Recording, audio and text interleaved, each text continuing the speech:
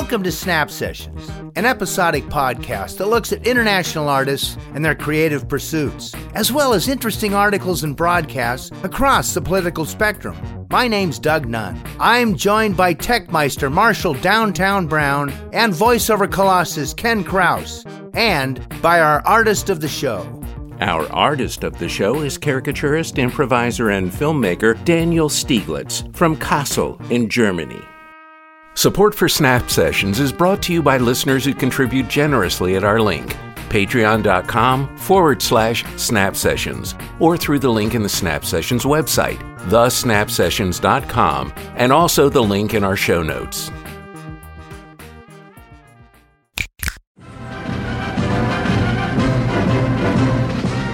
The following Snap Sessions segment, a tribute to Monty Python's Flying Circus's classic film comedy, The Life of Brian, is dedicated to the Pythons who've gone on, Graham Chapman and Terry Jones. The Life of Brian.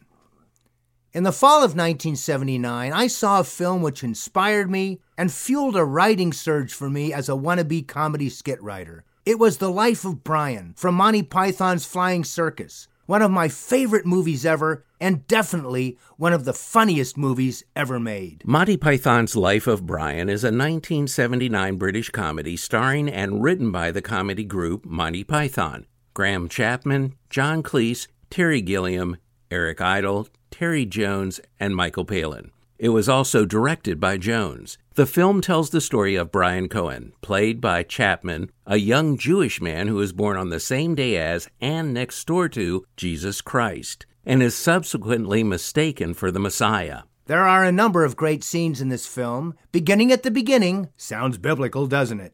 There is the Python version of the Sermon on the Mount, in 33 AD, afternoon around tea time, with a distant Jesus spouting the genuine words of the sermon, but with the Python crowd being too far away to really understand anything. Could you be quiet, please? What was that? I don't know, it's too busy talking to Big Nose. I think it was Blessed Are the Cheesemakers. What's so special about the cheesemakers? Well, obviously, it's not meant to be taken literally. It refers to any manufacturers of dairy products. See, if you haven't been going on, we'd have heard that, Big Nose. Hey, say that once more, I'll smash your bloody face in. Better keep listening. Might be a bit about Blessed Are the Big Noses. Oh, lay off him. Well, blessed is just about everyone with a vested interest in the status quo, as far as I can tell, Reg. Yeah, well, what Jesus blatantly fails to appreciate is it's the meek who are the problem. Yes, absolutely, Reg. Yes, I see. There is a scene chronicling the stoning of an old man for daring to mention the sacred word Jehovah one night at dinner, with stone-throwing women wearing beards to the stoning so they could be allowed to throw rocks, because normally only men are allowed. Because it's written, that's why. There is a scene with an underemployed beggar who used to be a leper until Jesus put him out of business by healing him. So he's now an ex-leper forced to beg for alms for an ex-leper and calls Jesus a bloody do-gooder. Brian goes to work at the Colosseum selling Roman concessions. Larks' tongues, otters' noses, ocelot spleens, while some poor Christian makes a mockery of a gladiator down below. There he meets 4 members of the People's Front of Judea, the PFJ. We meet their shop steward, Reg, and Stan, who never wants to forget women. They give Brian his first revolutionary assignment, to paint graffiti all over the Roman statues at the local forum, and his Latin invariably invites scrutiny reminiscent of a horrible Latin lesson. Come on. Romanus goes like... Anus? Vocative plural of anus is... Annie? Romani. Eunt? What is eunt? Go. Conjugate the verb to go. Here, eo, imus, idis, eunt. So eunt is? Third person plural, present indicative. They go. But Romans go home is an order, so you must use the... imperative. Which is? E. How many Romans? Plural, ite. And then, with Brian's triumph of insulting the Romans fresh, he heads for a meeting of the People's Front of Judea, with Reg leading the group and asking, what have the Romans ever given us? All right, Stan, don't labour the point. And what have they ever given us in return? The aqueduct? What? The aqueduct? Oh, yeah, they did give us that. That's true, yeah. And there's sanitation. Oh, yeah, the sanitation, Reg. Remember what the city used to be like? Yeah, all right, I'll grant you, the aqueduct and sanitation are two things the Romans have done. And the roads. Well, yeah, obviously the roads. I mean, the roads go without saying, don't they? But apart from the sanitation, the aqueduct and the roads... Irrigation, medicine, education. Yeah, all right, fair enough. And the wine. Yeah, that's something we'd really miss, Reg, if the Romans left. Public baths. And it's safe to walk in the streets at night now, Reg. Yeah, they certainly know how to keep order. Let's face it, the only ones who could in a place like this. All right, but apart from the sanitation, the medicine, education, wine, public order, irrigation, roads, a fresh water system and public health, what have the Romans ever done for us? Brought peace. Oh, peace! Shut up! I truly think that is one of the greatest scenes in the history of comedy. But there is more. Brian is thrown in prison with the prisoner, Michael Palin, who has been tortured repeatedly and is resentful of how easy Brian has it. Oh, you lucky bastard. Then he is brought before Pontius Pilate, who oddly has a speech impediment, as do all his aristocratic friends. There is Bigus Dickus and his wife, Incontinentia Buttocks. Brian escapes and manages to make it to the marketplace where he is forced to haggle incessantly and then ends up as one of a group of wannabe prophets trying to impress a crowd of jaded, burnt-out Holy Landers. Knowing he has to pretend to be a prophet to survive, Brian spouts a series of pithy-sounding banalities and then runs off leaving his gourd and accidentally kicking off his sandal. With the crowd deliriously on his heels, Brian's every move is suddenly one of great religious significance. What follows is effectively a short look at the history of religious schism. He has given us a sign! He has given us a shoe! The shoe is the sign! Let us follow his example! What? Let us, like him, hold up one shoe and let the other be upon our foot, for this is his sign that all who follow him shall do likewise! Yes. No, the shoe is a sign that we must gather shoes together in abundance. Cast off the shoes, follow the gourd! No, let us gather shoes together. Let me. No, it is a sign that, like him, we must think not of the things of the body, but of the face and head. Give me your shoe. Get off! Follow the gourd, the holy gourd of Jerusalem! Good. Hold up the sandal as he has commanded us. It is a shoe. It's a sandal. No, it is not a shoe. Cast it away! Put it on. Clear off! Take the shoes and follow him. No one has ever written a better explanation of either the 1054 AD split of Catholicism from Orthodoxy or of the Protestant Reformation. From this point on, Brian ends up a prophet, whether he likes being one or not, and the road leads to crucifixion. Poor guy ends up on a cross, along with the usual group of thieves and scoundrels. The Pythons had written the funniest look at the New Testament ever, and although they shared a distrust of organized religion, they were not out to shame anyone. Despite being non-believers, they agreed that Jesus was definitely a good guy, and found nothing to mock in his actual teachings. He's not particularly funny. What he's saying isn't mockable. It is very decent stuff, said Eric Idle later. The film contains themes of religious satire that were controversial at the time of its release, drawing accusations of blasphemy and protests from some religious groups. 39 local authorities in the United Kingdom either imposed an outright ban or imposed an X rating,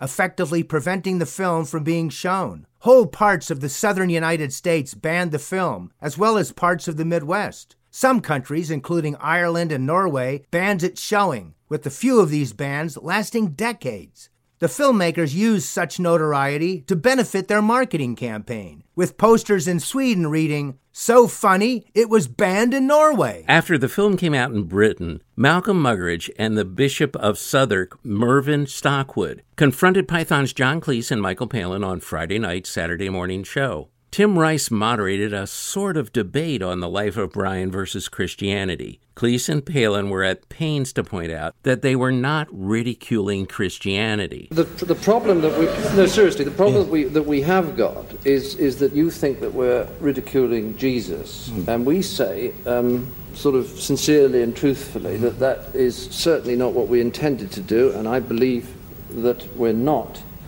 And I can best answer that, I think, by answering his question, which is that what were we trying to do?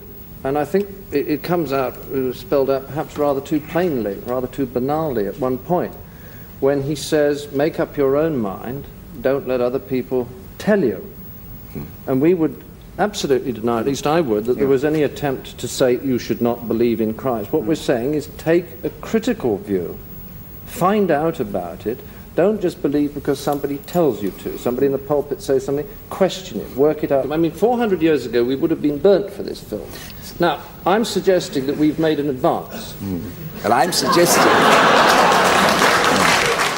As an ex-Lutheran, baptized, confirmed, and an altar boy, St. Matthew's Lutheran Church, Walnut Creek, California, I took no offense and truly enjoyed the silliness of this lovely little film. I noticed that the Pythons were irreverent, but they spent more time mocking politics and societal structures that never really change. What the film does do is place modern stereotypes in a historical setting, which enables it to indulge in a number of sharp digs, the job of comedians since the beginning of time.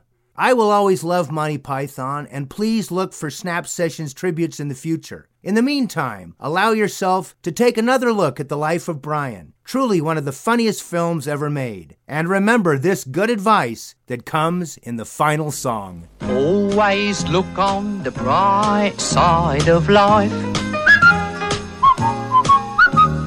Always look on the light side of life. If life seems jolly rotten, there's something you've forgotten, and that's to laugh and smile and dance and sing. When you're feeling in the dumps, don't be silly chumps. Just purse your lips and whistle, that's the thing. And always look on the bright side of life. Come on. Always look on the right side of life. For life is quite absurd, and death's the final word. You must always face the curtain with a bow. Forget about your scene, give the audience a grin. Enjoy it, it's your last chance anyhow. So always look on the bright side of death.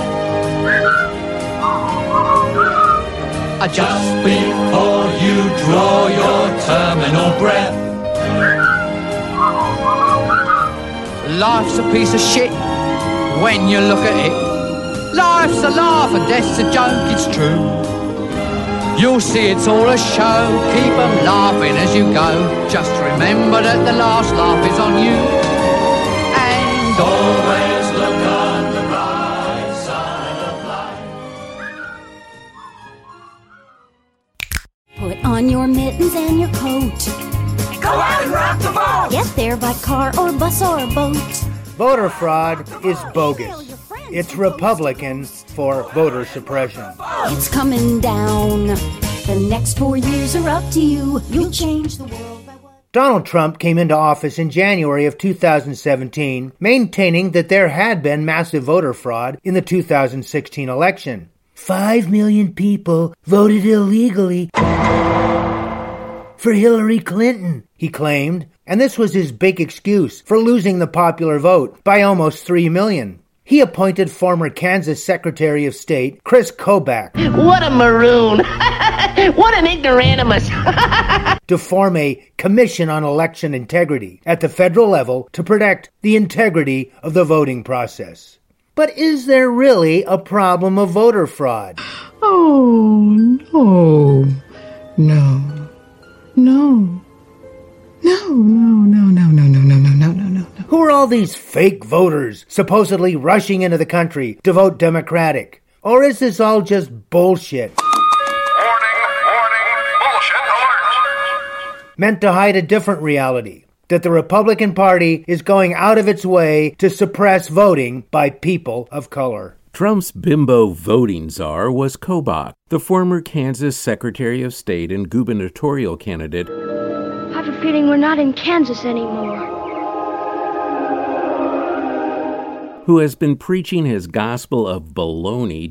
Okay, so when it comes to deli meat, does it get any worse than baloney? To Republican lawmakers for years. He had won lots of true believers, even though he failed to identify more than a tiny handful of possible cases of fraud. That's not that much, really. Yeah, really. Let's get out of here.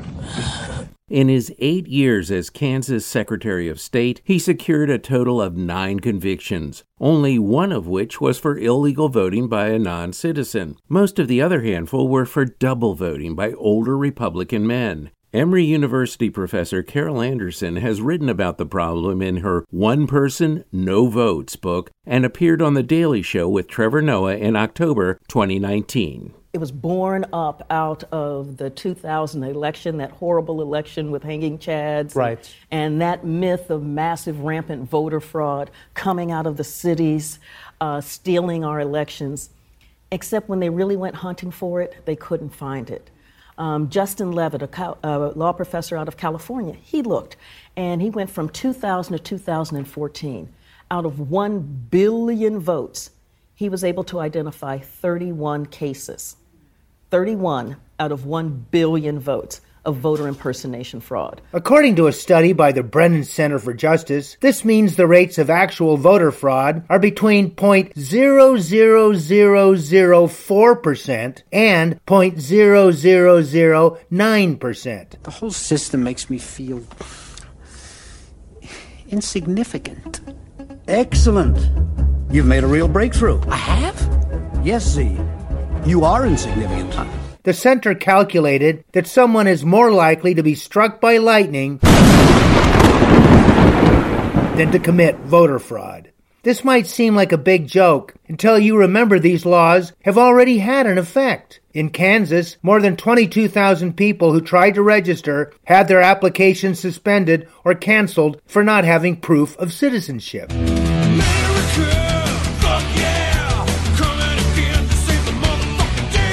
And in Wisconsin, which President Trump won by fewer than 23,000 votes. That's not that much, really. A strict voter ID law kept at least 17,000 voters from the polls in 2016. 7 months after Trump's installing of Kobach's commission and meetings filled with feudal infighting. Leave me alone! What do you mean you leave you alone? I don't want to talk to you! What are you talking about? I don't care anymore! I just don't care anymore! The commission folded, having found no fraud and issuing no recommendations. What a surprise! There was nothing to find in the first place. There had been no rush of non-citizens voting, despite Trump's bogus claims that he lost the popular vote only because of millions of illegal voters. And there were hardly any examples of in-person voter fraud, the only kind that could conceivably be stopped by voter ID laws. A federal judge once compared such laws to using a sledgehammer to hit either a real or imaginary fly on a glass coffee table.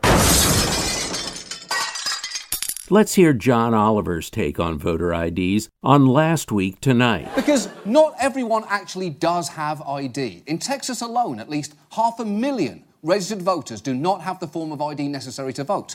North Carolina and Wisconsin have roughly 300,000 voters apiece with neither a driver's license nor a state ID. And in Virginia, an estimated 200,000 voters may not have one. And if you think about it, you probably know at least one person who doesn't have an ID, whether it's your grandma who had her license taken away, your recluse uncle who rollerblades everywhere, or your cousin who lost his license after his 3rd DUI. Come on, Jace, you can't fool a breathalyzer by whispering the word sober into it. In the end, Kobach was humiliated in federal court, where the judge sanctioned him by ordering him to take a legal class on the rules of evidence and procedure, which is normally part of the mandatory continuing legal education classes that many attorneys take to maintain their law licenses.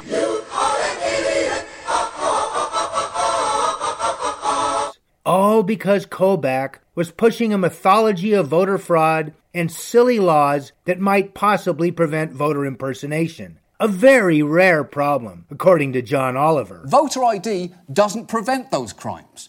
The only crime it prevents is voter impersonation. One person showing up to the polls pretending to be someone they're not, which is a pretty stupid crime, because you have to stand in line at a polling place and risk 5 years in prison and a $10,000 fine, all to cast one, probably not consequential extra vote.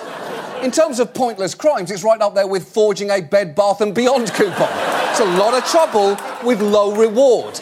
The real reason for all this bullshit about voter fraud is a fear of democracy in action. The Republicans are chicken shit when it comes to people actually exercising their right to vote. If they really believed in hearing the Vox Populi, shouldn't they be encouraging people to vote? Wouldn't it be better to know they'd earned people's votes? But as Donald Trump recently admitted in one of his proverbial tweets, they had things, levels of voting that if you ever agreed to it, you'd never have a Republican elected in this country again. The sad news is that the United States, for all its crowing about being exceptional, has low voter participation. Only 55.7% of the voting age population cast ballots in the 2016 presidential election. That's not that much, really. Representing a slight uptick compared with 2012, but less than in the record year of 2008. This puts the U.S. behind most of its peers in the Organization for Economic Cooperation and Development, the OECD,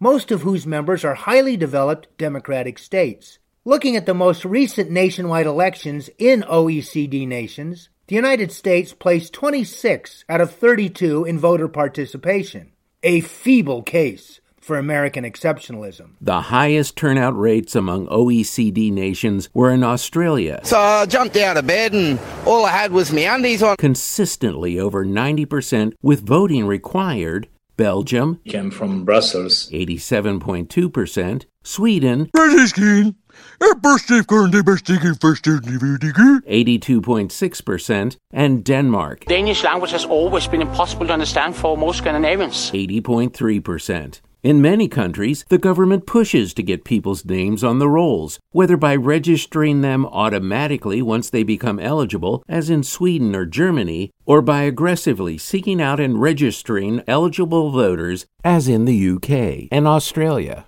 In the U.S., by contrast, registration is mostly an individual responsibility. Down here, you're on your own.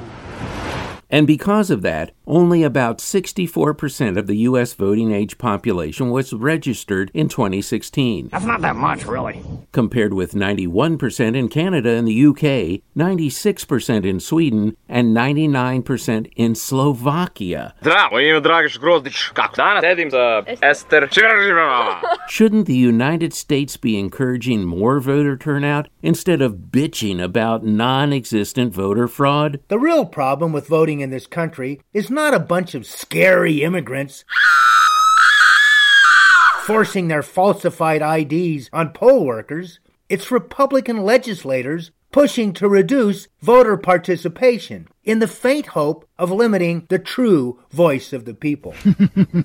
Well, for once, the rich white man is in control. Over the past decade, half the states in the nation have placed new direct burdens on people's right to vote, fueled by a partisan 2013 Supreme Court decision that struck down a key provision of the 1965 Voting Rights Act. And the racist motivations behind these supposedly race-neutral laws are hard to escape. Take strict voter ID laws. These laws require voters to present a government-issued photo ID in order to vote, and they offer no meaningful fallback options for people who do not possess one of these IDs. Strict voter ID laws are often defended by reference to a racially neutral need to defend the integrity of elections. Specifically, defenders claim that voter ID laws are needed to combat voter impersonation fraud.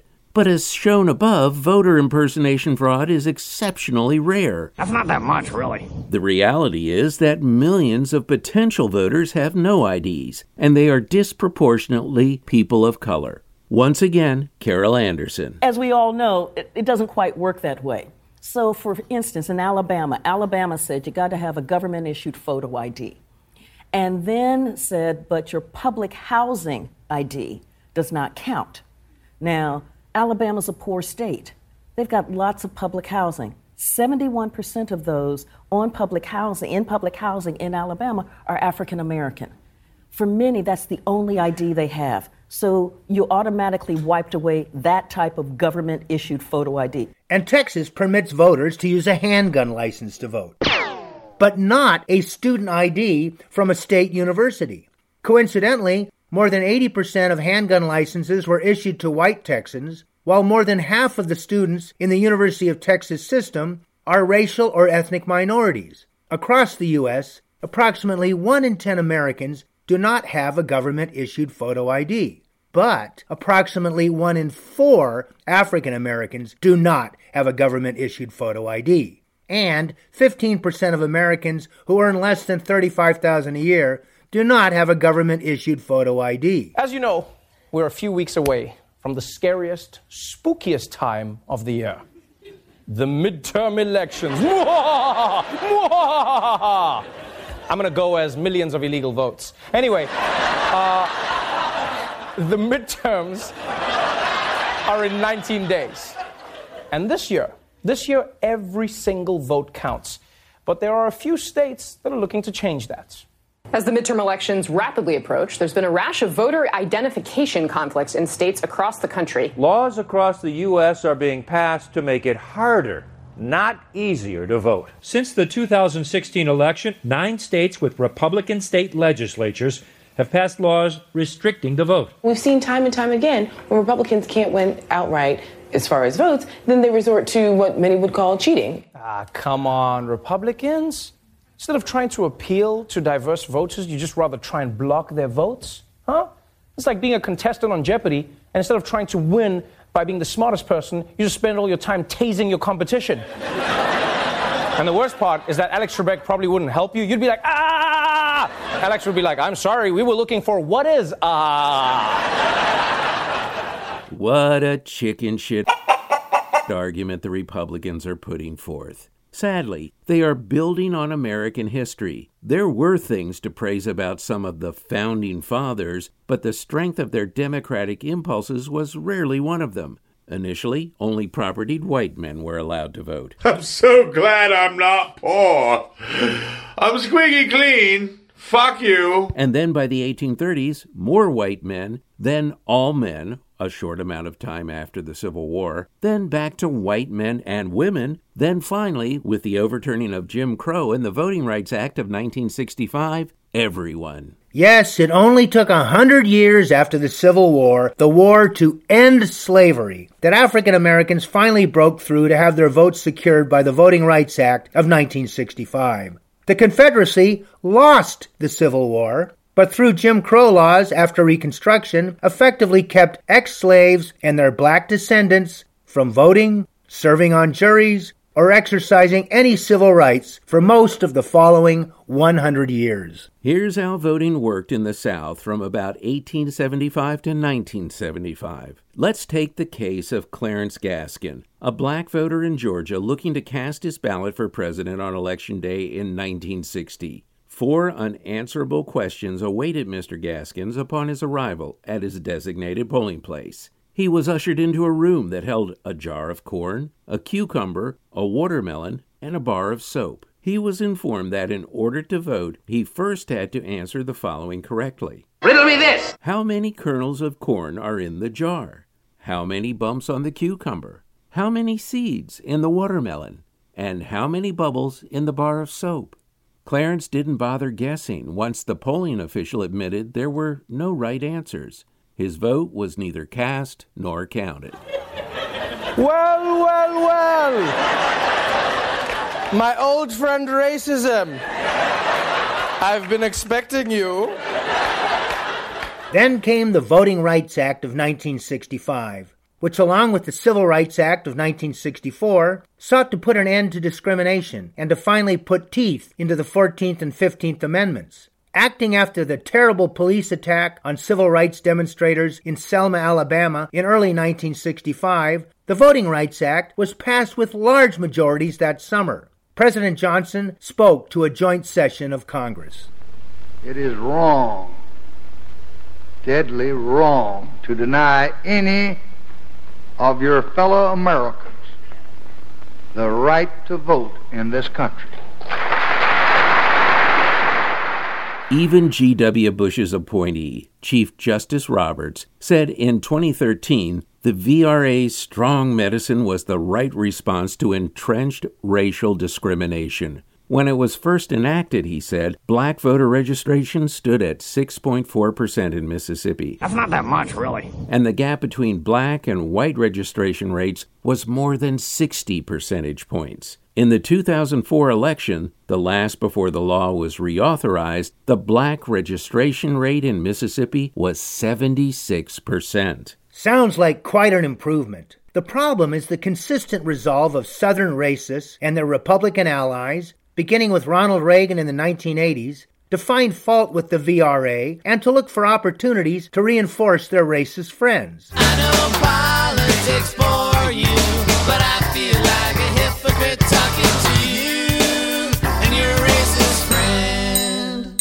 Chief Justice Roberts was actually on the racist side, and when the case of Shelby County, Alabama, versus Holder, President Obama's Attorney General, came up in 2013, Roberts saw it as a way to whittle away those voting rights. Roberts maintained that a statute's current burdens must be justified by current needs, and any disparate geographic coverage must be sufficiently related to the problem that it targets. But as Ruth Bader Ginsburg pointed out, first-generation barriers to ballot access led to second-generation barriers, like racial gerrymandering and laws requiring at-large voting in places with a sizable black minority. In other words, the racists were still whining and still looking for openings.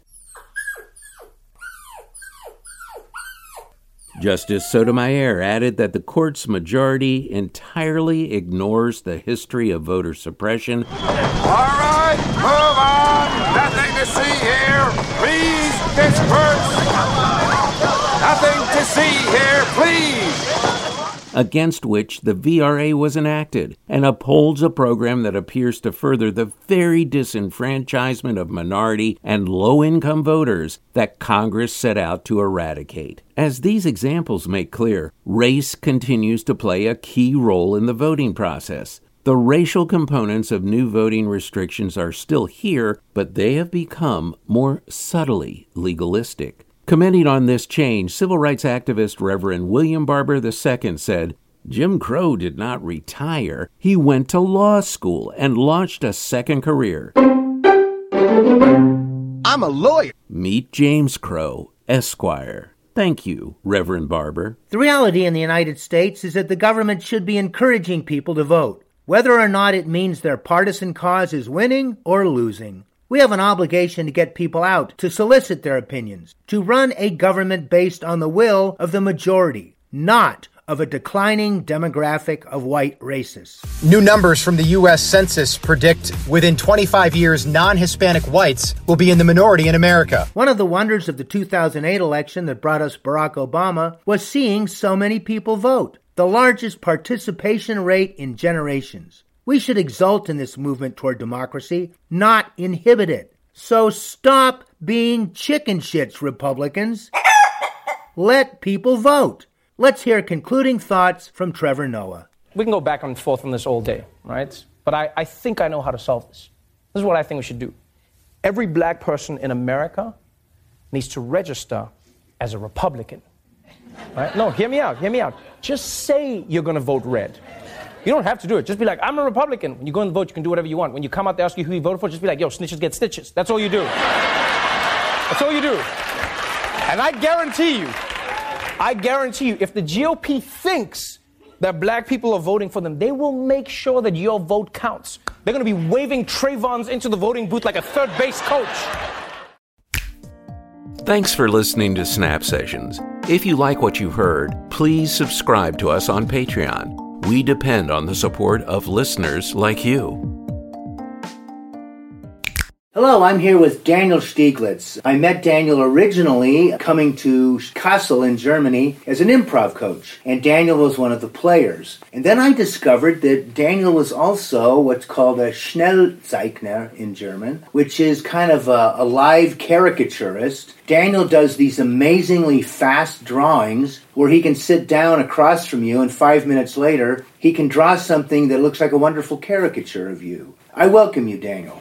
Welcome, Doug. Thanks for having me. I'm sitting actually in Daniel's house in Kassel. He has a wife and 2 wonderful daughters, and we're here right now in Kassel. We wanted to talk about your varieties of your career because you are a Schnellzeichner, a caricaturist, a fast drawer. You're also a filmmaker. You're an improviser. You're an animator. You do all kinds of work. Tell us a little bit about your childhood. We always want to know how a young artist got started. As most of the children, I started drawing from the very beginning. Every child likes to draw, I would say. My 2 daughters like to draw. So I always loved to draw, and I always loved reading comic books. So that's when I started, I'm not sure, at the age of 5 or 6, trying to redraw the characters from those comic books. Which ones did you especially like? Do you know Asterix? Yeah, sure. Asterix is famous, more famous in Europe. He was fighting against the Romans back 2,000 years ago. Yeah. And my father had the complete collection of all the Asterix books. So, and one morning I got ill and I wasn't able to go to school, but both of my parents are teachers. So I had to be alone at home, and he gave me an Asterix comic book. And that's when I kind of inhaled this first comic, and I wanted to read the next one. And then it came out that he had the whole collection, 28 of those comic books, and I really fell in love. Not only with comic books, but with this special style. And you know the artist Uderzo, and he did lots of caricatures within the Asterix books. Oh. For example, there's a character, it's a caricature of Sean Connery, for example. Yeah. So there are several French, but also European actors, famous actors and musicians hidden within the comics. Mm-hmm. Yes. So you were interested at an early age in drawing famous people too, or at least you were sort of somewhat interested as a child. I didn't know Sean Connery at that time. Yeah. But I loved the level of exaggeration in this comic book. Isn't Mickey Mouse is a kind of caricature of a mouse, but it isn't really a caricature. But I think Asterix, the style of making it more simple and of exaggeration and reduction, that's what I kind of still do. If somebody, for example, has a large nose. Suddenly Daniel Stieglitz makes it a giant nose or something like that. Yes, but not as giant as, for example, the American colleagues. You know, they sometimes go crazy with noses. They really, there are some really, really good artists. For example, in San Diego, have you ever heard of Nate Kapnicki? Have not, actually. Yes, he's a caricature artist from San Diego, and he does really crazy stuff. And I do a bit more, not that much exaggerated. It's more kind of cartoony, a bit of cartoony. Yes. I think I'm not sure if you would say it looks European kind of style. Mm-hmm. Within the first day I knew you, you had drawn a caricature of me, and you had been making pancakes, and you put onions in them, and you drew a caricature of me because I had been doing some improv stuff, and you said, "My love is like a pancake with onions." And suddenly, there was a guy who looked like me and was noticeably me, but at the same time was caricatured. And I thought, I said, I love this kind of stuff. And you told me that from early on, your dad reminded you of how hard you would have to work if you wanted to become good at something like caricaturing. Tell us about how you think an artist had to work to develop, and tell us about that insight your father gave you. My father, to which I have a very good relation, and my mother too, and I have a brother and a sister, and I had a happy childhood, to answer the first question. Yeah. And I think if you want to become good in anything, you can. You just have to practice. If you want to become a good cook,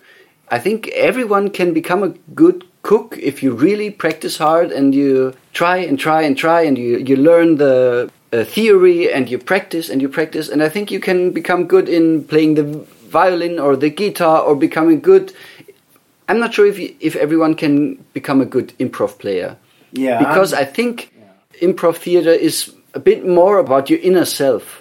And if you are an introverted guy, if you're sort of verklempt, it's kind of hard for it to come out. You will never be a good improv player. And I think drawing or caricature drawing or music is much more a handcraft. You were then drawing, and perhaps somebody said, "Boy, Stieglitz, you're pretty good at this." And you said, "Yeah, well, I enjoy doing it." And then suddenly you're working at home. Do you draw picture after picture of something to get it right? How does that work? If it's a hobby, if you like doing it, then it's not kind of, I have to practice drawing. Because when I sat at home, there was a pen, there was a paper, and I loved reading those books. Yeah. And I just started to redraw them and then try to draw them from memory. And the first pictures weren't just as satisfying. The more you try and you want them to look like the original drawings. So by practicing, they're getting better and better and better. I think I was about 6, 7, 8 years old. My dad maybe just said, if you want to earn money with that someday, you will have to practice. But it wasn't work for me. And I wasn't sitting at home for 5 hours every day, like a violin master or somebody practicing the piano. No, not for me. I doodled around in school. I loved drawing, but I didn't become better that easy or that fast because it wasn't really practicing. If I had a teacher or a mentor who would take me by the hand and show me some tricks, I might have evolved or become better much, much, much faster or easier. But for me, there wasn't the goal of, I have to become good or better.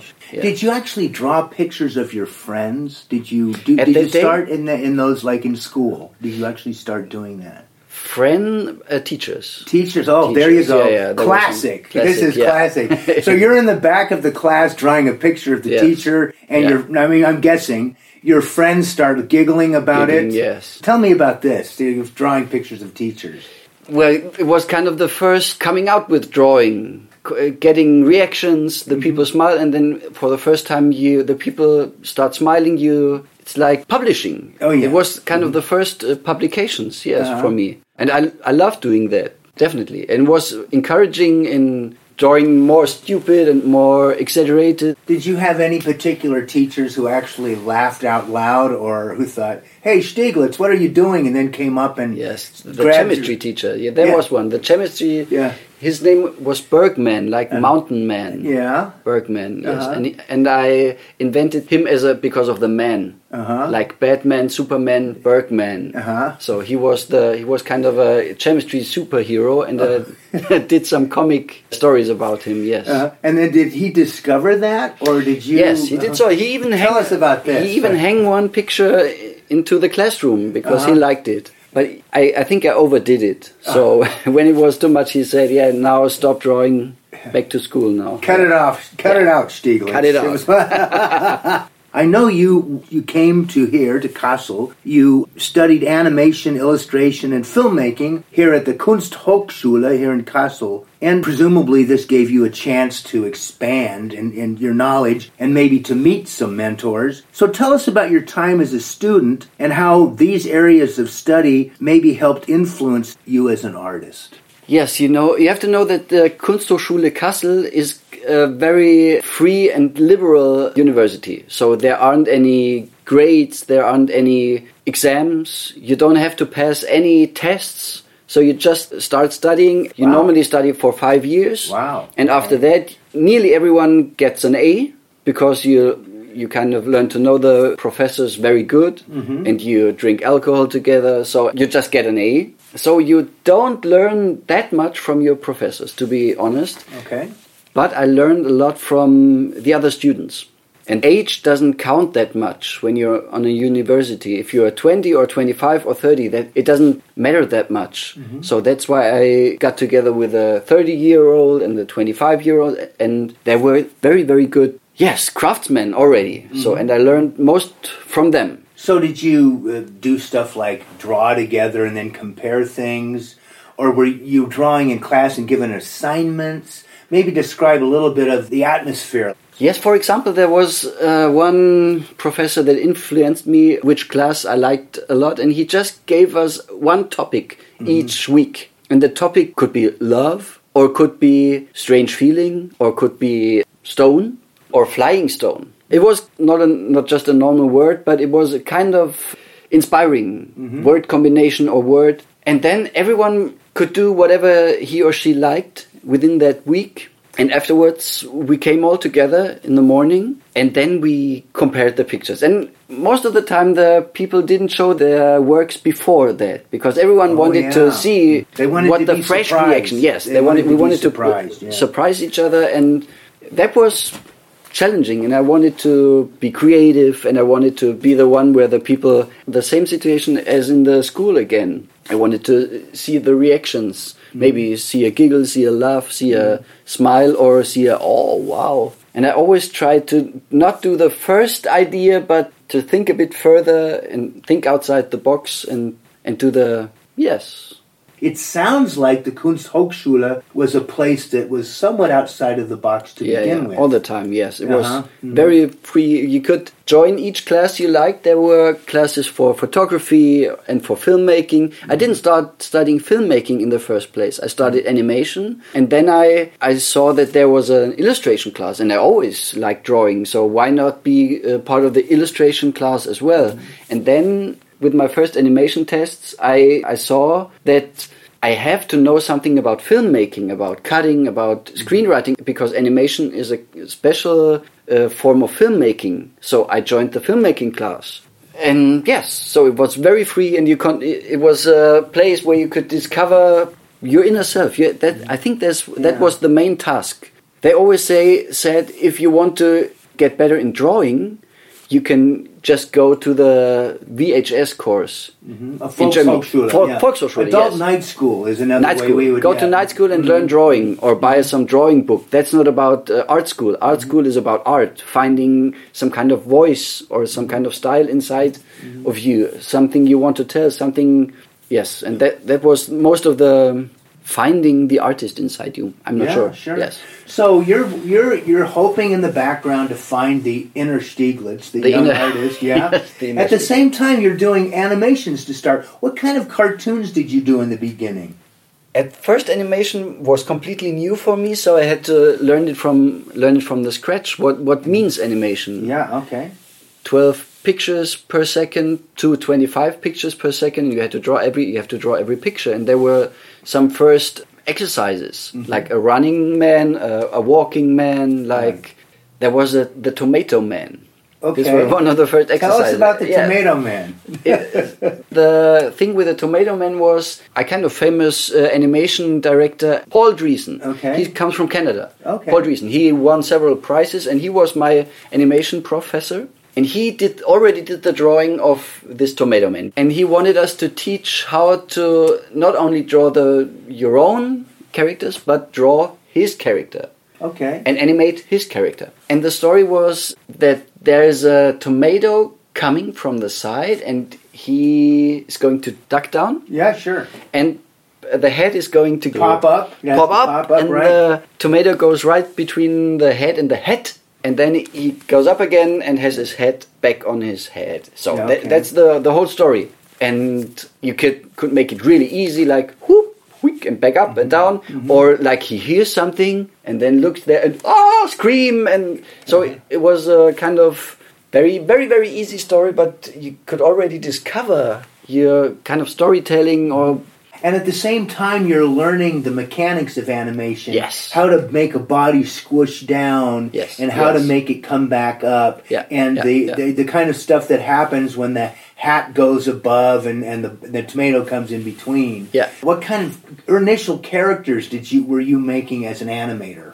At that day, I was very interested in the dark future apocalyptic things. Sure, yeah. Yeah. I like to draw people with gas masks and some kind of, backpack and strange things hanging around there.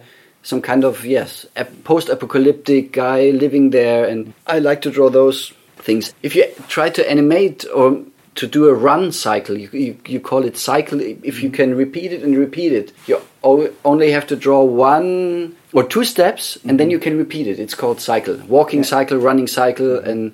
Who's that famous 19th century photographer that would do a horse running? Muybridge. Muybridge. It's like a Muybridge exercise, right? Yeah. So that's a little bit like an animation version of the Muybridge photographs of a horse running or a man running or something like that. Back in the days, you could do put those animations in a circle. In a circle thing, and you could... Yes. Zoetrope or what I think. So yes. And there's this small spot, and through this spot you can already see a movement. A cycled movement. So you're interested in animation, you're interested in drawing, and then you become interested in film. Did you do animated films that led up to that, or did you now say, I went ahead in a film direction, in filmmaker direction? Two things happened while I was doing those animation exercises. Mm-hmm. The first thing was that I discovered that telling the story of a guy walking down a road, this isn't the story yet, but telling that would take me days and days to animate that. It's so hard to, and it's so time-consuming animation if you're doing it on your own. You know, the Disney Studios, they have hundreds of animators who do the work. And they are creative people who make up the characters and who make up the story and who make up the main poses. You call them keyframes. Those are the main poses, and there are in-betweeners drawing the in-between frames. And I was thinking about, would I love to end up doing hundreds and hundreds of the same drawings again and again? I wanted to tell stories. That's what I discovered. I wanted to tell stories. And was animation film the medium which would make me happy, which I would choose to tell my stories? And I was I think after a few months already, I learned to know no. Mm-hmm. And that was the time, the second thing that happened was that Toy Story came to the cinema. Okay, the first Toy Story. The original, yeah. So that's when they all got mad about 3D, computer animation. Sure. And I was thinking, this wasn't the way doing traditional cell animation was maybe the wrong horse to... Right, yeah. Sorry, it's like a horse compared to a car in a way. Yeah. That's when third thing happened that time, because the animators, they were all kind of more introverted. They sat down in the cellar. It really was a cellar at the art school, and everyone had his project, had his earphones on, and everyone was drawing, next drawing. And I didn't like the atmosphere because I already knew it from home when you're drawing and you're inside your zone. But it's I wanted to be. I like to be on my own, and I like to be in my zone, but I like to be with people and have conversations and do some social interaction. And that's when I saw that the film class, this was a bunch of guys sticking together, helping together. They were making films together. The one made the breads, and the other one picked up the lights, and the third one colored the room because they wanted it to be red. And it was a real collaboration, and I wanted to be part of that, and I wanted to try that, and I wanted to learn more about the visual storytelling. And it's hard to learn that with animation because it's so slow. Mm-hmm. It's so slow. Nowadays, do you prefer filmmaking to animation still? Yes. Is that true? Yeah. So in a lot of ways that launched you. And at this time, you find that your love of storytelling, by the time you're getting out of school and you've done Spielzeugland, Endstation, you're also deciding, I want to be more of a filmmaker than an animator. But you've also got this, let's say, superpower of your fast drawing ability. So in a way, it must have been hard to decide. Fate decided for me. Okay, good, yes. Because when the movie Spielzeugland came out, and I went to festivals and it won some prizes, and it could have been my entrance into the film industry, but then my wife became very ill. So, and my first daughter was born, and she became ill with the pregnancy of the second daughter. That's where the leukemia was diagnosed, and from that day on, there was no more time for movie making. And all the doors that maybe had opened for some centimeters after that year, or it was more 2 years, that I was involved in the family stuff, they closed again. Every year, there are new students coming from the art school, from film schools, and they are all good, and they have interesting final exam films. So my final exam, my Spielzeugland, kind of got dusty. And then fate decided. Some friend of mine asked me if I could draw at a wedding as a gift. I could draw the guests of the wedding. He would give me €300. And this was like 10 years ago? Or yes, even, okay. It was like 10 years ago. Okay, so you were invited to do quick etching, quick Schnellzeichnen. Schnellzeichnen, yes. Mm-hmm, okay. And I did those caricatures of photos before. But there were sometimes when I tried to maybe draw Brad Pitt. Yeah, okay. And I tried it, I had the photos, and I erased, and I tried it another time, and I erased again, and after an hour or so, I you cannot draw this face! He's undrawable. So I always was afraid I feared, because people always asked me, you could draw live, you could draw at the street, draw live caricatures. And I always said, no, what would I do if this Brad Pitt sits in front of me? To the wedding, well, if we say in English, you'd be up shit creek without a paddle. Yeah. Yes. So Brad Pitt, fortunately, but Brad Pitt has not come to these weddings, so you're able to start doing this as a sideline, right? And Brad Pitt is a bad example because he has a good face to draw. Uh-huh. I would say 60% of the people have boring faces. Uh-huh. There are only few people having those special faces, easy to caricature face, like you. You have an easy face. Ah.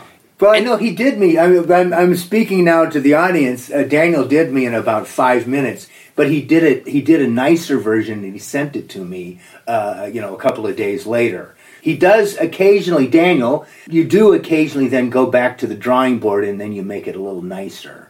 So you do that. I know the people. Yeah, but tell us. So you started this wedding, and then ever since then, have you been asked to come? Yes, to at this wedding. It was a special wedding. It was a special igniting event for me. Okay, yeah. Because I had the experience for the first time that the people loved the drawings I fucked up. I always heard behind me, oh, it's totally her eyes. Oh, it's totally her smile. Mm-hmm. In my mind, it was like, fuck, I really messed it up. And on the other side, when I was thinking, oh, this was a spot-on caricature, I heard, is this really me? Do I have this kind of nose? Uh-huh. No, this isn't me. I think the other ones were good, but this isn't me. Uh-huh. So I learned that it's very, very subjective. Yes, it is. The people have another image of themselves, yes, right.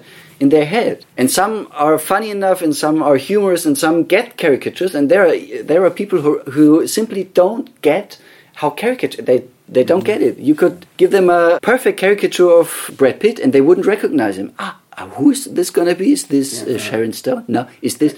It's about brains. There are people who don't get three-dimensional objects, and their brain just don't get if you exaggerate. And I am also assuming some people's ego becomes involved, so they become maybe grouchy at you for drawing them with a bigger nose than they think they have.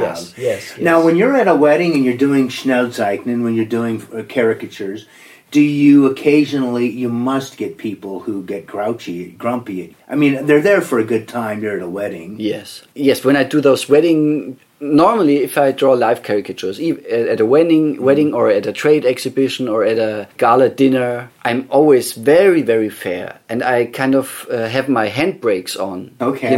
If I draw celebrities and I don't have to give them their drawing, I don't have to meet them, I can go over the top. Yes. And I try to do whatever I can to get as much exaggeration within keeping the likeness. That's the most important thing. Likeness for me is the most important thing. If someone asks, who's this supposed to be? I think I failed in doing a caricature. This exaggeration tool, I can choose how strong I use the exaggeration tool. Mm-hmm. And if every time I'm at a wedding, I'm try to be very kind to the women. Women are always more, please leave the double chin out. And the number one sentence from men is always, please, more hair. Yeah. So I try to make it funny, and I try to be true to caricature, because caricature means exaggeration. So if someone has a big nose, I have to give him a big nose. Otherwise, it wouldn't be a caricature, and it wouldn't be a drawing of this person. But I try to be gentle. I try to be as fair as I can within the frame of doing a caricature. Do you get a lot of these gigs where you're going to weddings or you're going to fairs or whatever, business meetings? Daniel, please come and do this wedding. Yeah. How much a year approximately? It's about 100 a year. Really? Yes. So you're on the road. You're getting on the Bundesbahn and going to the train to various towns. So this is 90%, I would say, of my income right now. Wow. Yeah. And I like being around, and I like making people happy, and I like seeing other places, and I have enough time in between for doing my stuff. I really try to do my stuff, and I think this is my personal goal, is to try to realize my projects more, and not only live for the money, and because it's very well paid. And good for you. Yes. I am delighted. Well, for one thing, I always love it when artists make a living. When you talk about on your website, you have this sentence, Alles was Sie benötigen ist 3 Minuten Zeit. In English, I would translate this, all you guys need is 3 minutes of time. And I got to admit, my mind boggled at this. I thought 3 minutes to draw something that captures the essence of a person. How do you mechanically, as an artist, how do you sit down and then the guy sits down across from you? How do you do that? Yes, 3 minutes can be pretty long.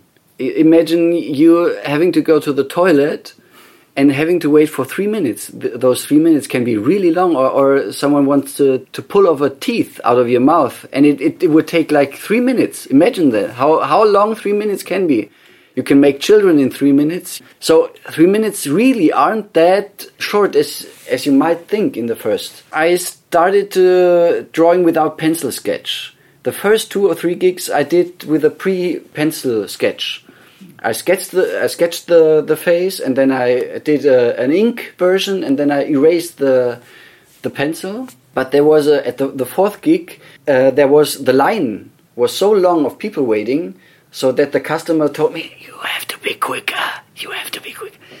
And there was only one way to become quicker, and it was to leaving out the pencil sketch. So from the very beginning, I would say, I started drawing without pencil sketch.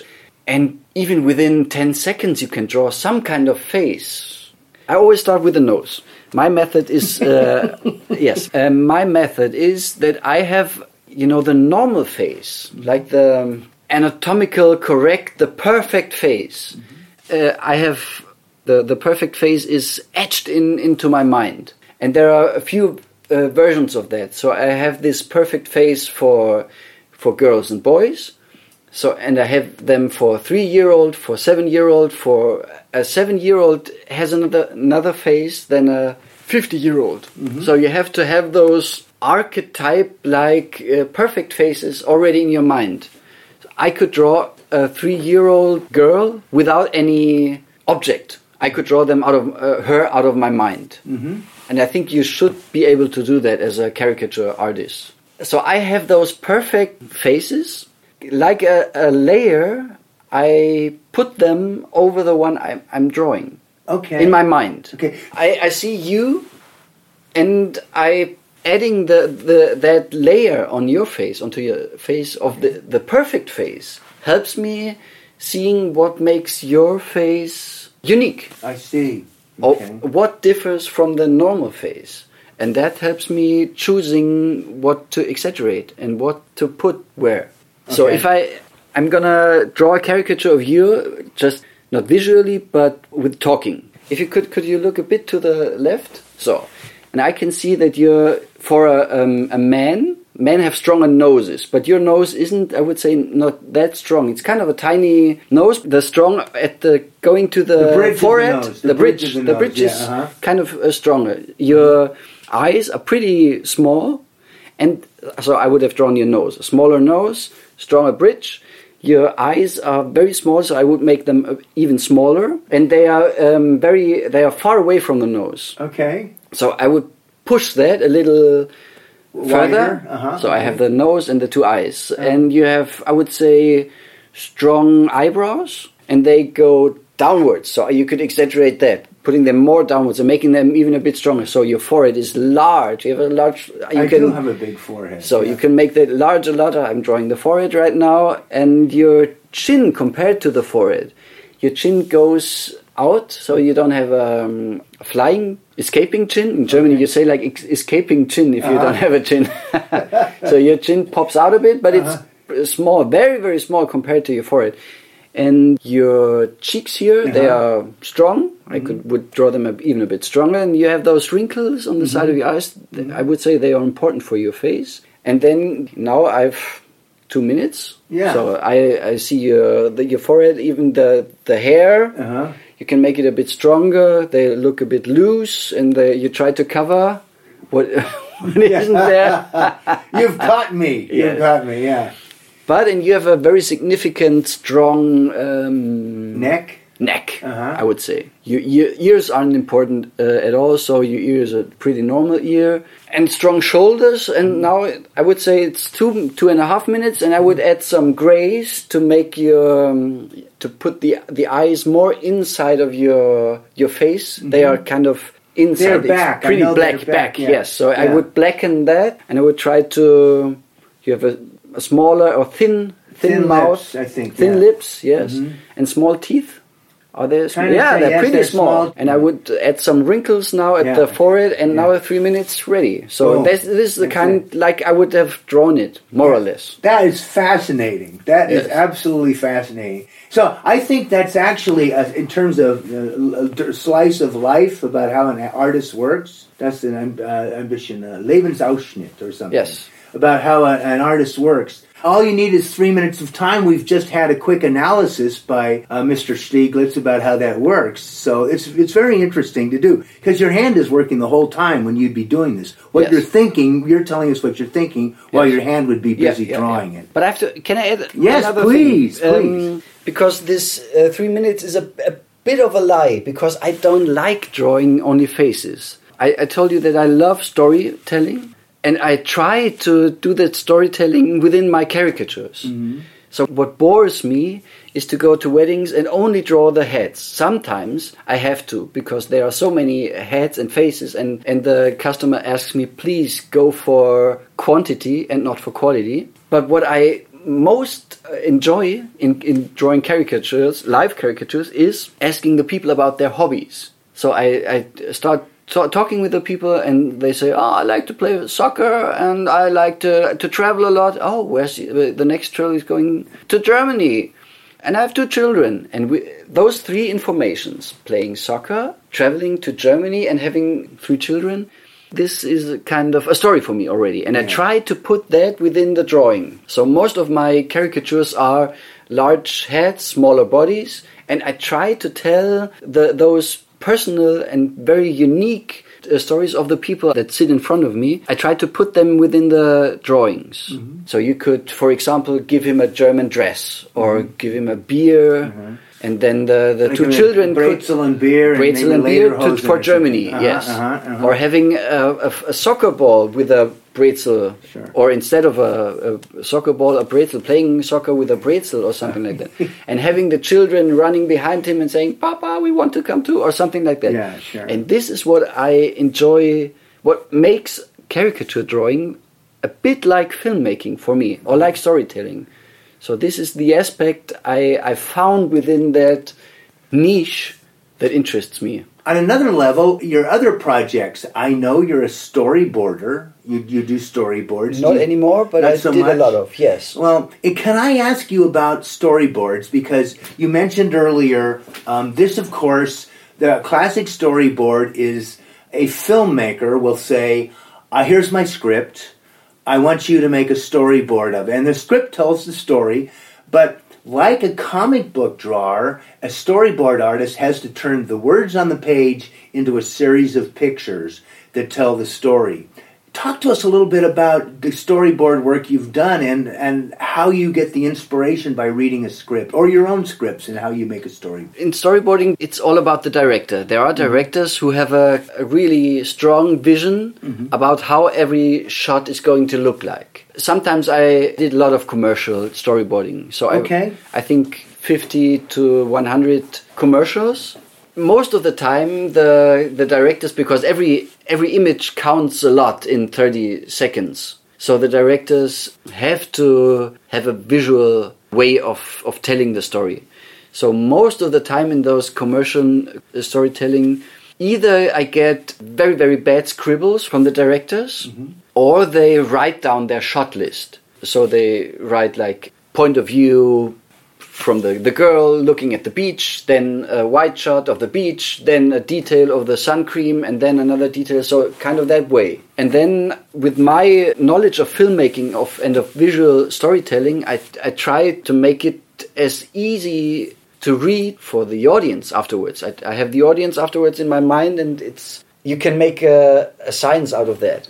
To what does it mean if someone is on the left, something is on the left side of the frame, or is it on the right side, or it gets the lighting from the left side, or do you use movement to recognize the object, or do you use lighting to recognize the object or make it important, or do you use color to make the object recognized or more easy to recognize? It's all about reading the single shots so that your head can put it together to the story as easy as possible, without jumps. As few jumps as possible. As few jumps as possible, yes. Now, I have to ask this because I've always liked comic books. You mentioned you like comic books too. Presumably you've read all kinds of comic books too. Yes. It strikes me that a lot of comic books are really good storyboards. You're talking about now when you do a 30-second commercial, how many drawings are typically in a 30-second commercial? Let's say a 90-minute film, there are presumably hundreds of drawings, or there could be. Yes. But in a commercial, how many drawings? You normally cut every 1 to 2 seconds. So if you have 30 seconds, it's from 10 to 20 drawings. Sometimes 30 drawings, sometimes only 5 drawings, because sometimes it's a kind of single shot thing, or it's reverse cut. So you don't have to draw every single shot. So approximately 15 drawings for 30 seconds. Have you storyboarded all of your own films? Yes. It's for me, this is one of the most satisfying moments in filmmaking. Turning the idea into a story. So this for me is the first very satisfying moment, to see I have an idea and can I turn it into a story? Then comes the second screenwriting. It's very hard and it's time consuming, and it's a battle. I wouldn't say that it's the most fun thing. But after the screenwriting, after you have the script, the second very entertaining thing comes. It's like the storyboarding, to visualize your stuff. You can only draw a storyboard if you have already seen some locations, and if you have talked to the costume designer, and if you maybe have already actors. Talking to actors is very cool. Choosing the casting process. I like the casting process. I like going out and looking at locations and having the scene in your mind and seeing, could this take place in this room? And after you've seen the location, it's so much fun to kind of draw your comic. I always draw very shitty storyboards for my own film because I don't get paid, and and it has to be fast because I want to draw as many pictures as possible. And the third fun is, shooting. Shooting is fun too, but you have to make lots of compromises too. The time, the people get hungry, everyone wants to smoke, everyone wants to drink coffee. You would just love to work, but the big machine is so slow. It slows you down. It's not having a pen and a white paper, having your own speed. I guess here is one of those places where the collaborative part of filmmaking can be somewhat exhausting. It's exhausting, but so beautiful too. Yeah. Having people around you and discussing your story, your ignitional story, and you discuss about characters that aren't alive, characters you made up, and you talk about what would that character do in this situation, and it's magic. Magic. You've also produced more films. Happy End, jede Geschichte braucht ein Ende, which is a happy end. Each story needs an ending, I guess you'd say in English, yes. Perhaps? Happy End was very important for me. So I had the idea in my mind for a horror movie or a horror thriller movie. The first idea was that there were twins and a very, very bad father who mistreated the children and who kept it a secret that he had twins. And that way he could keep one of his daughters in the cellar and the other one had and he changed them. And then the idea was, what would happen if the father with one of the daughters had an accident? And no one knows that there's another child the other daughter, the hidden daughter. Yeah, the hidden daughter. Oh, what a story.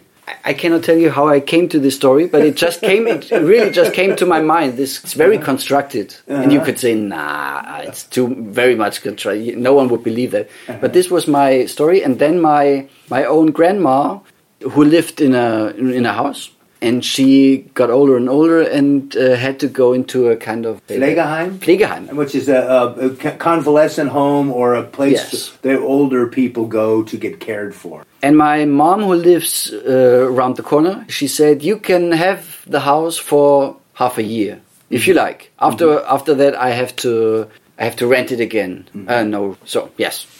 And that's when I thought about making a really long happy end. It's a 90-minute, a really feature film. Yeah. And I was in the second year of Kunsthochschule, and I wrote within 2 or 3 months. So, in my opinion, very quick. I wrote the script, and I already had the house of my grandmother in the mind. So I could really write the script for my hometown, for this building. I knew that there was a cellar. I knew everything. So it was like a bit like Hollywood for me, because I had the perfect location, and I tried to squeeze the story into that perfect location.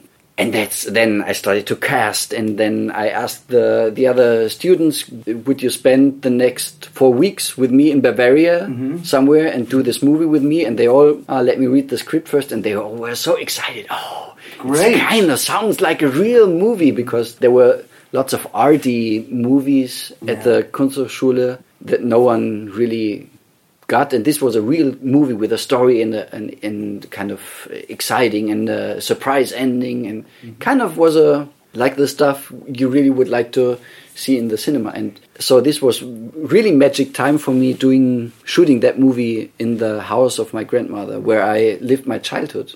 Who did you get for actors? There's a homepage where you can. It's for movie makers, filmmakers, and it's for actors and for filmmakers. You say I want to do a short film, and I need a 20-year-old. I won't pay you any money. Please send me your pictures if you're interested. And that way, other film students or acting students who are interested in not earning money and spending their life having experience. So, and that's how the casting went. I have another interesting story. For this bad father, I needed a really strong face. I needed someone who had a believable, who could be a monster in his face. There's another side about hundreds of actors. You can just write the age. He should be between 50 and 60, and there are hundreds of pictures. And I just picked out 3 to 4 people, and I then wrote to their agents. I'm a student, I want to make this movie, you're going to be a horror dad, I won't pay any money, I will pay maybe the train, the traveling expenses. And then someone called me back, and he read the script, and he said, I like it, do you know who I am? And I said, no, I just liked your face, I think you would be perfect. And this was Erwin Leder. I'm not sure if you know him, but he was one of the guys from Das Boot. Oh yeah, I saw Das Boot. I've seen Das Boot 3 times. Yes, and he was the ghost, Johann the Ghost. You know the guy from in the machine shop. There's this famous picture of someone screaming, all sweaty, and putting some kind of. And this was him, and he even had some Hollywoodish experiences too. Underworld. He had some part in the movie Underworld. He has a strong Austrian accent. He's from Austria. And he said, okay, I like this. So you didn't just pick me because I played in Das Boot. You just picked me out of my face. Oh, I like that. I'm gonna be. So he was there for 2 days. So we had some kind of famous actor in the movie. Yes. And he was very professional, and he didn't make us look bad as students. It wasn't a professional film set, but he made us look very good, and he had very good ideas, and he tried to work with me, and that's great. What a good experience. And then so you ended up with this film. It's kind of spooky. It sounds like it is, yes, you know. It is, yes. Gruselig, I guess you'd say in Deutsch, or Gänsehaut or something like that. You made this film, and then did you do your own editing too? Or yes. You've always done your own editing too. Do you like editing? Yeah. I like this editing. Is the last part. Yeah, right. I would have mentioned it. Yes, editing is like putting the puzzle together. It's it is. It's sometimes you shoot a scene the one day, and a week after that you shoot the scene who comes directly after the first scene. So someone opens a door, and a week later you shoot the following scene, and putting it together and seeing it works. Yeah, you always. Was it Billy Wilder or Alfred Hitchcock who said movie making is lying 24 frames per second? Something like that. It is lying. You're always pretending, lying, pretending that there was... For example, if there's a shot with a sofa in it, and you know that behind the sofa are sitting the camera guy and the other one with the micro, and you know that it's still magic for me to see the movie and to see behind that. Apropos your Schnellzeichen, you were also, and How I Met You, you were an improviser, an improv comedy person here in Kassel. So you have been a group for 15 years now, something like that? Bit more than 10 or 11 or 10, okay. I would say 10, 11. And there's how many members in the group at this point? 13, 14. Yeah. How often are you doing shows, gigs?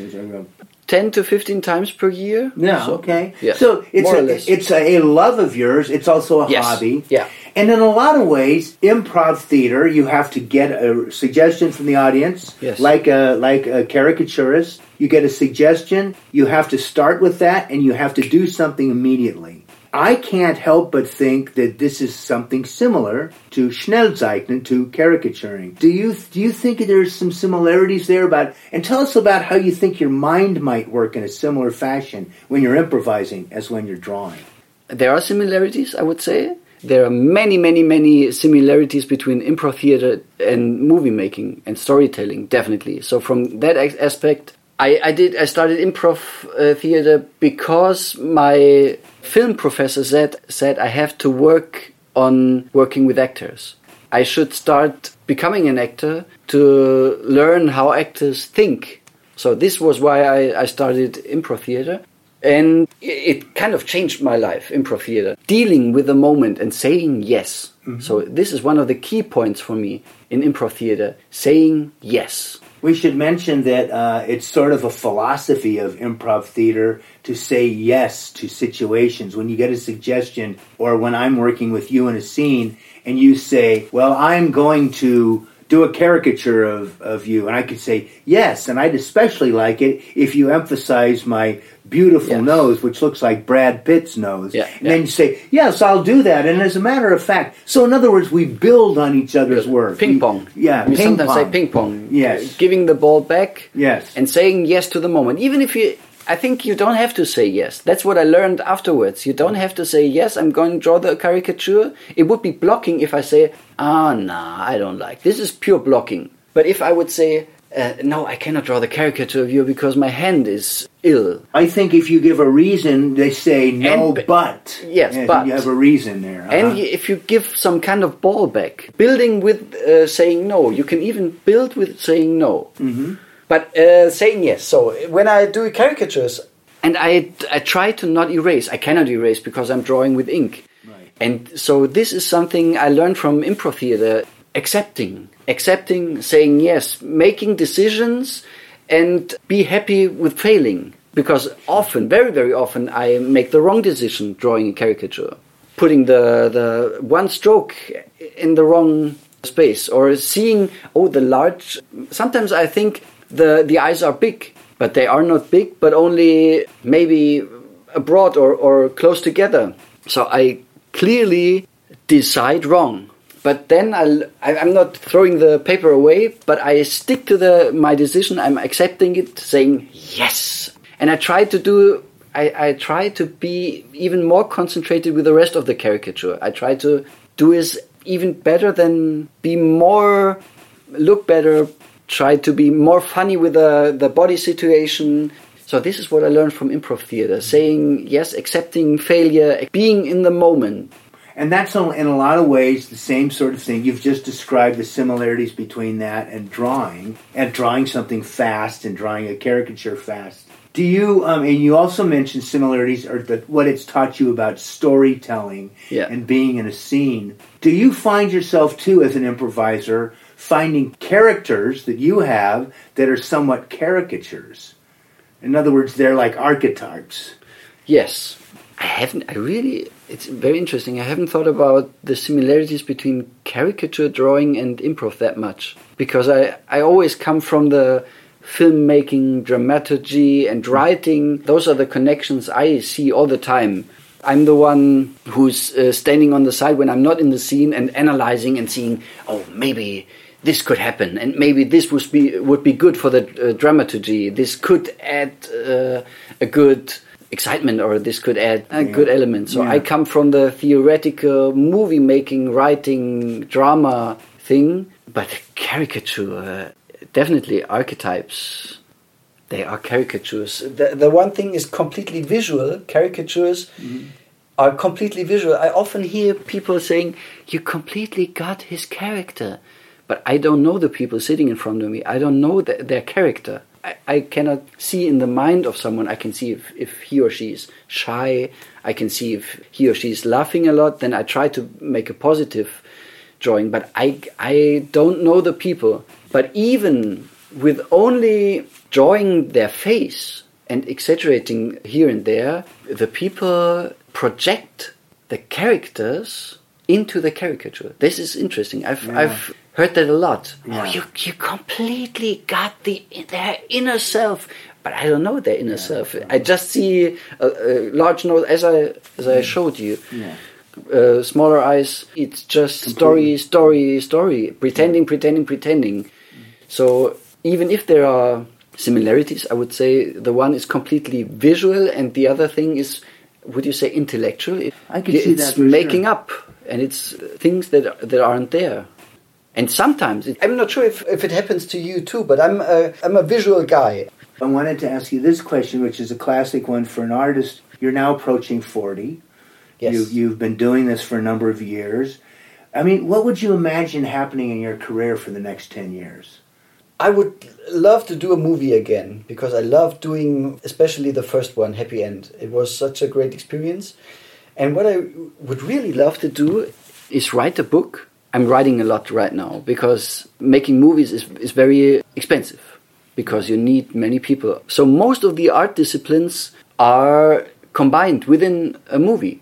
You have to write, you have to do costumes, you have to sculpt, you have to compose music, you have to act. Nearly all of the photography, light, playing with light, so nearly all of the classic art elements are combined within a movie or within filmmaking. That's why filmmaking is so expensive and so time-consuming. It's hard to make a movie on your own. So you at least have to have one guy behind the camera, one for the microphone, 2 or 3 actors, someone who gets the food, even a small team is 10 people, I would say. And if you are a student, you have lots of time, you can say, okay, I'm going to spend the next month with you and you don't have to pay me. But everyone has to pay for the rent and for the family. So right now I would have to pay the people. But I would love to do a movie again, and I would love to write the book for the movie, and I would love it to be a more fantastic movie. You've also written books. Are they Draken gibt's es nicht? There's no more dragons. Yes. There aren't really such a thing as a dragon. Perhaps that's better. Let's talk about Draken gibt's es nicht. What is interesting is that I love to listen to audiobooks. I listen to lots of audiobooks while drawing, while being on the road. And one day I thought, if an audiobook is like the normal audiobook is 15 hours long, I would say, from 10 to 20, some are 30. So let's say 15 hours for 300 pages or 350 pages. And I was thinking, if you could consume a whole book within 15 hours. It should be possible to dictate a book within 15 hours. So to write a book within 15 hours while dictating it. And that's when I started to gather information about dictating software, and I found a very good software, and I tried it, and it was fascinating that it really worked. Some ideas are ideas for movies, for longer stories. Some are maybe for short stories or only for improv plays or for a song. And one of those stories was about a boy finding an egg, and then a small dragon comes out. And it plays in Bavaria, where I grew up. The town nearby has some kind of dragon play.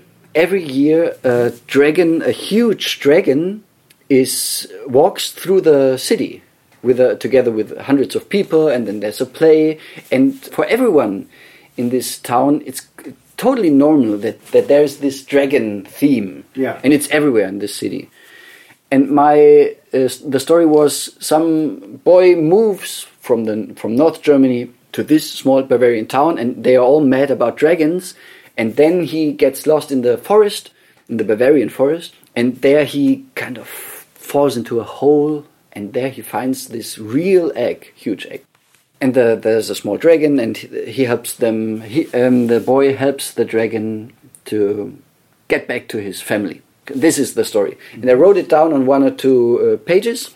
And one day, my improv colleague, Axel, he had a knee injury. So he had to lay for about days or weeks. And I said, let's do this story together. And I visited him for Friday, Saturday, Sunday. And together, we dictated the book.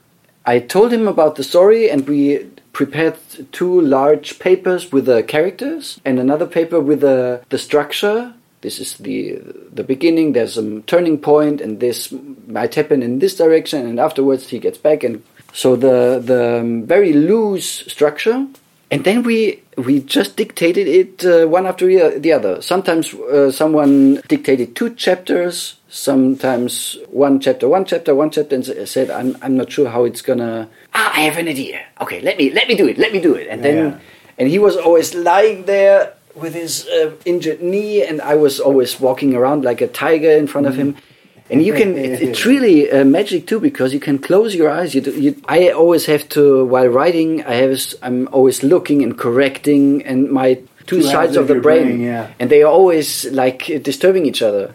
The one is seeing mistakes, and the other one wants to be creative. And while dictating, you can really put the rational half away, and you can just close your eyes. And you know that there are improv games like Movie Director or Typewriter or something like that. Yeah. Yes, where you do the same. It was a night, and the rain was falling down, and this is what we did in this weekend. And it really was a magic too, yes. That's where you came up with Drakens gibt es nicht? The idea I had way before. Okay. I had it written down, and I proposed it to my colleague and said, would you join me telling this story? And then both of us sat down, and in this weekend after this weekend, we had, I think, 100 pages. It slept for a few months, the project. And then, unfortunately, my wife had to go to hospital again. Leukemia came back. And so I spent a lot of time in her hospital room. And I had the time again, and I fetched those 100 pages again, and I kind of tried it. Now the second brain half could come forward and could add some structure and add some nice words. And after this 2 weeks in the hospital, I had 200 pages. So I kind of stretched it and tried to... Does the book have Stieglitz pictures in it too? Yes. Oh, this was fun again. Can you imagine this? Yeah. I'm almost talking about magic, but this is so satisfying. If you made up the story and I wrote it together with Axel. So I mean, it's not my book. We really dictated it together. And many of his ideas came additionally. I didn't have... There are storylines and characters, and so we really did it together. but it's like storyboarding Yeah. again. Drawing the pictures for your own book. I can show you the book afterwards. Yeah, it was a very nice experience. In the end, you know, you've done all these different kinds of work. You've been an animator, you've been a filmmaker, you're an improviser, you're a writer. You're also a Schneldzeichner. You're also a caricaturist. You've done all these sort of things, and it's fascinating to talk to you. And I think it's one of those things where I think it's inspirational. And also, just the notion, in some ways, you've described some methods for actualizing your art, for making it happen. You've described how to draw a face. For me, this has been a fascinating interview, and I hope it has for you. And I look forward to Snap Sessions bringing it out for you. And I just want to mention, you mentioned earlier that you might be able to do a drawing of the Snap Sessions brothers. And of course, we would invite that and be very happy about that, too. I will. They will. But I won't be that kind with those Snap Session brothers. I will try to make really mean caricatures.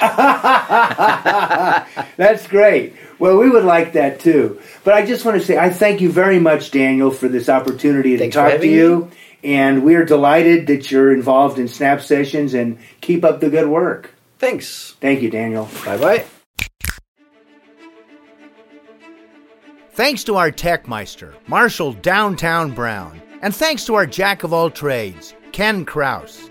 And thanks to our artist of the show, caricaturist, improviser, and filmmaker Daniel Stieglitz from Kassel in Germany.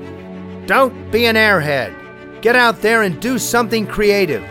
Dabble in something that inspires you. Read something challenging. Scour magazines. Expand your perspective.